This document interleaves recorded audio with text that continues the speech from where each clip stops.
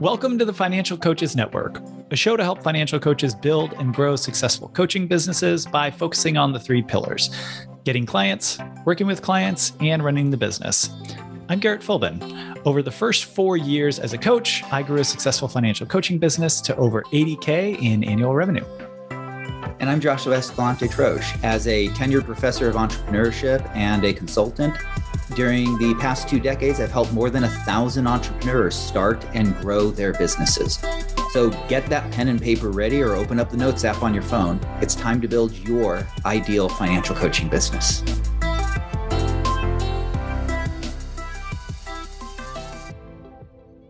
Welcome back to FCN's podcast. Emily, what are we talking about today?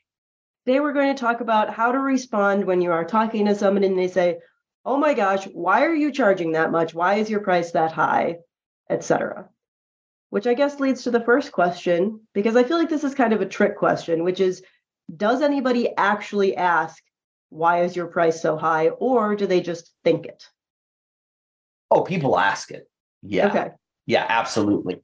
And people walk away from services because the price is so high and so well, on. do they actually, like have you ever had in a prospect call somebody say, "Why do you charge so much?" Yes. Okay. Yes, I have. Yes. And is that more or less common than people walking away? I think obviously it's hard to know if they don't actually say it, but generally people like to avoid conflict when it's not necessary. It's a general human trait. So I think most people, they have the ability to basically express that they think your price is too high without having outright saying with you with whatsoever, just by not going forward with your service. Right. So I think more people think it than say it, but people have said it. And if you have enough sales conversations, you will absolutely have it said as well. And I think the important thing to realize with that is when a person says that, that is a reflection of them and what's going on inside of them, and not necessarily your pricing. Mm-hmm. When 50% of people say it, that is a reflection of your pricing and not a reflection of them and what's going on in your head. So I think it is important to realize that you can't be dismissive of it when people say that, but you also can't take it too seriously.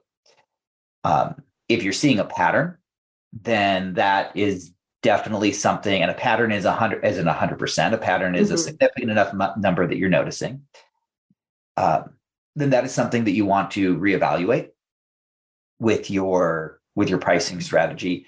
But if you've had a person say it, don't go into a tailspin. That's not something that you want to make changes based on, even if a couple of people say it. Now, if it's a couple out of 3 conversations you've had, then yes. But if it's a couple out of 12, 15 conversations that you've had, even if 3 times as many people are thinking it, that's still around 40% of people. And, maybe that approaches an area where you want to reevaluate your pricing, but it's definitely not something that you need to. I feel like that's sort of a general rule. If 1 or 2 people make a comment on something, that doesn't mean you should change it. Yeah. Yeah. I mean, depending on what it is, obviously it always depends, but in general, 1 to 2 people out of, we'll say, fewer than 25%, maybe even creeping higher than that, doesn't necessarily means maybe you reflect on it, doesn't necessarily mean you make changes. Exactly. Yeah. Got to get to that critical mass point. All right. Well, I think we wrapped up that question. Sounds good. On to the next. Yeah, on to the next. So, not necessarily on to the next, but sort of related to that, when do you bring up pricing?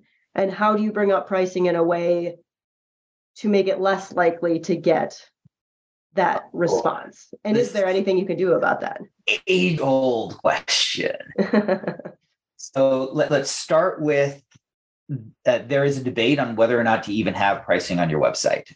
We won't go into that debate.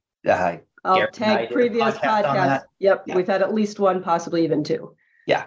So that we can reference that podcast with regard to going into the debate on whether or not to place pricing on your website. Once we get into a sales call, it is very important that you express pricing. You should not end the sales call without discussing pricing. And if clients don't ask about it, you should bring it up at the end, right? At the end, you just said? At the end, yes. Should you ever bring it up at the beginning? If the person asks for it out of the gate, yes. Right. So if someone asks for it at the very beginning, then you are responding to them. So I guess the answer is no, because your question was, should you bring it up? Right? There we go. And there's two reasons why you want to bring it up at the end, as opposed to the beginning. The first reason is more of a strategic reason, which is you want to make sure that people understand the value that they're going to get before you bring the price into the equation, right? And obviously that's going to be more likely to have been done toward the end of your call, and much less likely that you're going to be able to accomplish that in the first 4 seconds. No matter how good you are, 4 seconds is generally not enough time. Yeah. But the second reason is that it's actually better for the client, right? Again, unless they ask about it in the beginning, right? It's better for the client or the prospect because they're contacting you for a reason, right? No one wakes up and says, oh, let's get a financial coach today. Let's get a financial advisor today. No one wakes up and says, oh, let's get a criminal defense attorney today, right? There was a reason why they called, right? And when you start off with pricing, you kind of derail the conversation from the direction that the prospect wanted to go in, right? From their need and what's causing them to feel there. Because the second you bring up the pricing, well, the next thing that naturally comes along is, well, let's talk about what you're going to get for that, right? Or they'll ask, what am I going to get for that, right? And all of a sudden, you're no longer talking about them and their needs. You're talking about you and what you do. And even though there's overlap, hopefully, because hopefully what you're doing is answering their needs, the way it's presented, I feel like is. So there cannot be overlap if we do it in that order. If we say, okay, I'm going to present to you what I do, and then we'll talk about your needs. Then the overlap is forced. Yeah. Right. If, on the other hand, you go in the other direction, which is let's talk about your needs. Okay, I think I can help you. Let's talk about what that would look like. Right. Now you're having the conversation with them from the perspective of their needs, and the overlap is natural. Right. So you don't want to bring up pricing at the beginning of the sales conversation because it's just not the right thing to do for that person. Right. They're probably stressed out. They probably overcame a lot of self-shame to contact you, right? There's probably other things going on in their head. And you then walking in and saying, okay, I don't really care what you want to talk about. Let's jump right into what I want to talk about, which is my business.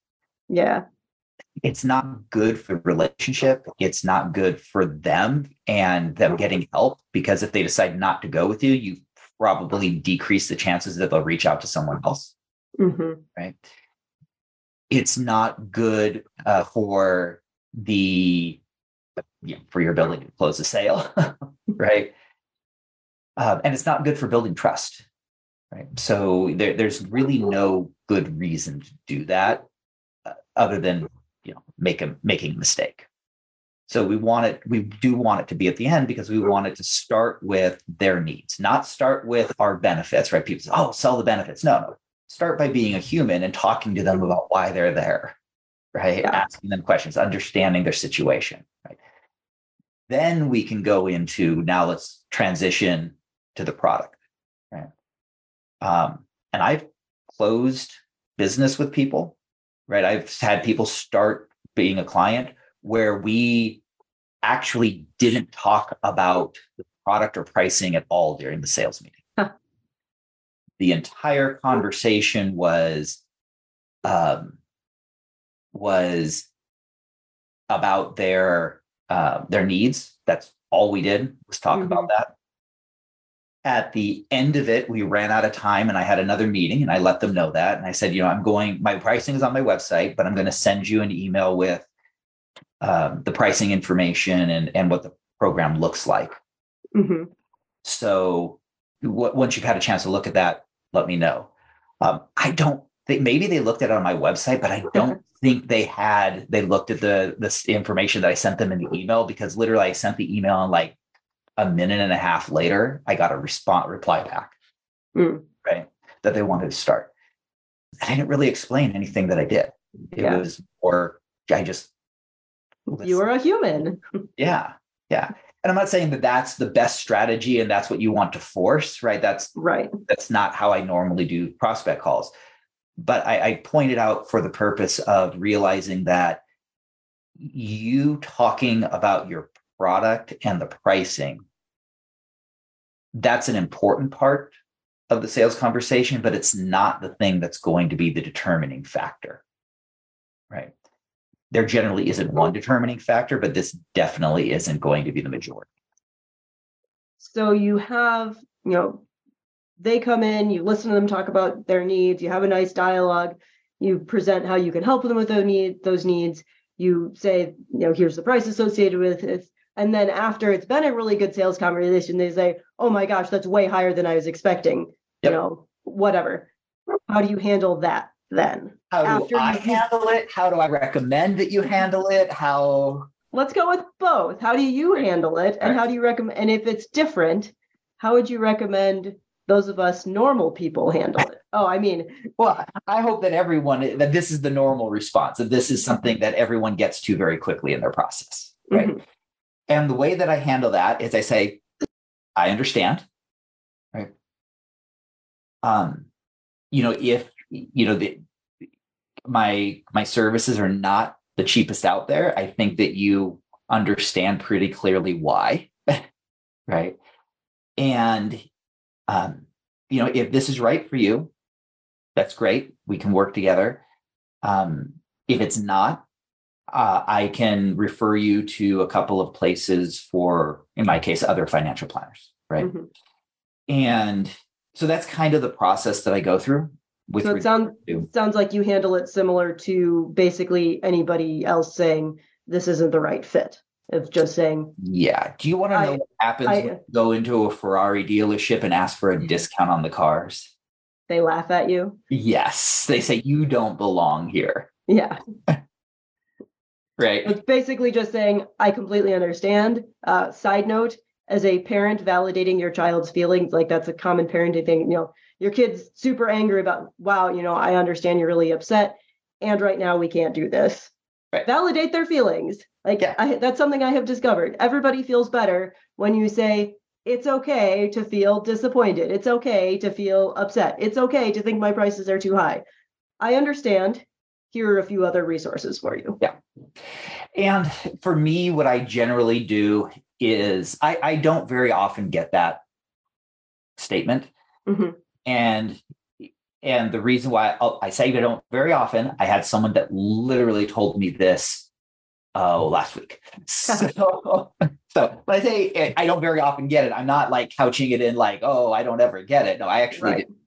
But I don't very often get it. And the reason why is because I very consciously structured the offerings that I have so that people have choices to choose from. If someone is just looking for, hey, I just want to ask someone a question every once in a while, I have an hourly rate where we just schedule a meeting, they pay for the hour, we talk, I go through it with them. We go through whatever analysis during the meeting that's necessary, and they can get that help, right? So, now that hourly rate is not cheap, right? Right. So I'm not saying that I have hey, it's $20 an hour option, right? Really? No. But the hourly rate is definitely, is one of the ways to kind of address that issue of, well, I can't afford this on an ongoing basis. Totally understand that, that's or options I don't want to pay this on an ongoing basis. Or I don't want to. Yeah, exactly. But assuming when someone says that, what I do is I tell them I understand, and I can refer you to other people, but I don't make price concessions. There's somebody that I guess you could call her a business coach. I don't know, who I've followed, and her analogy is always, you don't go to the knee surgeon who's offering a 25% discount for the month. Yeah. That's valid. Like that feels a little weird. Yeah. So I don't do any price discounts. What I recommend for other people is to really get comfortable with their pricing. Mm-hmm. Right. I'm not going to recommend that people do what I do, because I have to first be comfortable with my pricing in order to be able to say, no, I don't do discounts. Right. Yeah. And so my recommendation to other people is to first work on getting comfortable with your pricing. When I do business consulting, one of the most common things that I do is I help people with their pricing, right? And a price appropriately.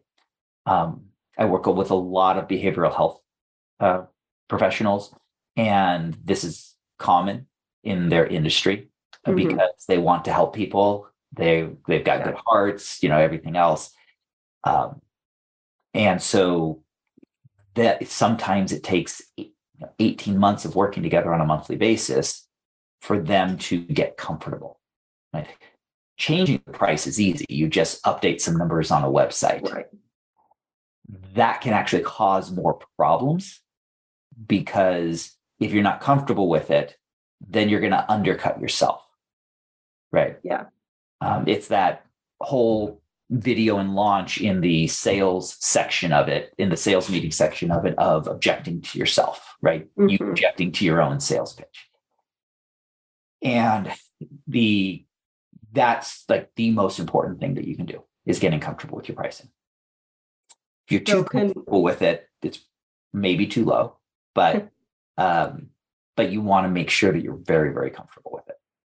So can we get Professor/business consultant Josh's top 3 quick fire tips for getting comfortable with your pricing? The first thing is really understand why your pricing is what it is. Okay. Right. It's really, really important that you're not just assigning a price. This is one of the reasons why I hate when people ask in the Facebook group, what is everyone's pricing? Yeah. That is a surefire way of having pricing that means that you are probably not going to have successful sales calls. Right. It's hard because, again, to validate, I completely understand why. I'm sure I did I don't know that I asked, but I have certainly scoured posts. See, what are other people charging? Because you want to know, you need to have some baseline, but it sets you up to have a pricing structure that is not truly yours, that you don't understand why it's that pricing, right? You peg it to someone else, right? Well, it's my pricing because that's what other people charge. But then that creates a whole host of other things of, well, what are they providing? Are they any good at their job? Are they overcharging, right? Yeah. And so when we look to other people for our pricing, what we end up with is a huge, vague black hole of information of why our pricing is that. And when people ask you, well, why is your pricing so high? Or just push back on pricing, which is effectively asking you the same thing, we don't have a really strong, confident answer. Why? Because we don't have that for ourselves. Because the answer is, well, because I saw somebody in a Facebook group say that their 3-month program was $1,500. So mine's $1,500. No, so mine's $1,400. Right. Yeah. Okay. So why is yours $100 less? Or why is yours $100? Why would, Yeah. All right. So that tip number 1 is, don't ask other people for pricing. Figure out why. Really figure out why your pricing is the way it is. tip number 2, by the way, I'm not sure I'm going to get to 3, even though you asked for 3, but I'll give a shot. Yeah. Two good ones is better than 3. Two good ones is better than 2 good ones, and a third one that just sort of exists because I said 3, but whatever. The second thing that you want to understand with your pricing, or the second really good thing with pricing, is just practice, right? Mm-hmm. You have to get practice saying it. It's one of the reasons why, again, it's a bad idea to try to avoid the pricing conversation, right?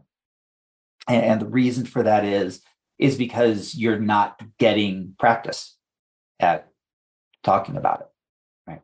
The more you talk about something, the more it normalizes, right? And the better off you are. Can you achieve that practice through fake/staged conversations?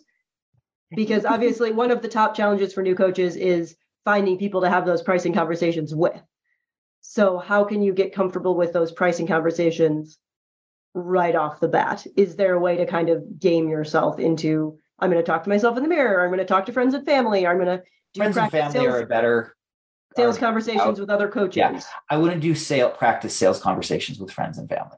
Okay. Because practice sales conversations with friends and family, their perspective is they want to please you, and so therefore they're going to say positive things. Oh my gosh, you're so good! I'm totally in. This is great. Yeah. Yep.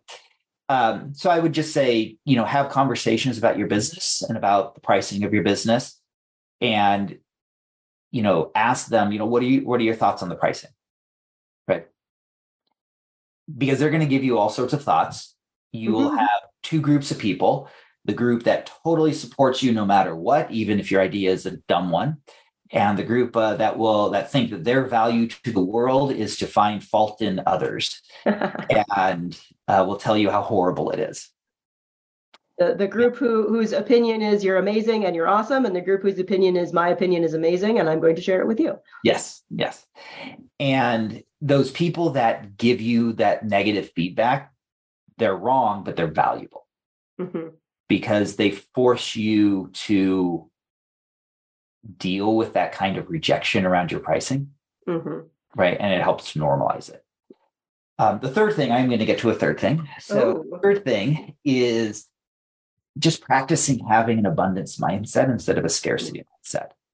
That's an upcoming podcast episodes, by the way. Yes. To talk about scarcity mindset as a business owner. And that is exactly where I was going with this, which is most people who are starting off in the finance, and most entrepreneurs as well, but most people who are starting off in the financial services industry, and especially financial coaches, they are huge hypocrites, massive hypocrites, because they will jump in immediately and talk about how clients need to have an abundance mindset and the scarcity mindset is problematic and so on and so forth. And then they will run their entire business from a scarcity mindset. Yeah. From a mindset of, I can't spend money on this because of X, Y, or Z, or I can't have my pricing be this because of X, Y, or Z, or I can't do whatever it happens to be, right? Yeah. And I think that that's a really important thing to practice. And like I say, a lot of coaches who are really big on an abundance mindset for clients. And for maybe even personal finance in general. Possibly, yeah. Although I'd argue if you're looking at cutting expenses continuously, right? I do think there can be a separation between here's my personal budget and how I feel, but whatever, and here's my business budget. I do think some people segment those. I think it's good to segment those, absolutely. Yeah. But I think scarcity mindsets creep into people's thinking far more than people realize. That's entirely possible. Right. It's one of those things that often does. It does for me. You don't realize it's there until you're like, wait a second, why did I not? Or why did I? Or yeah.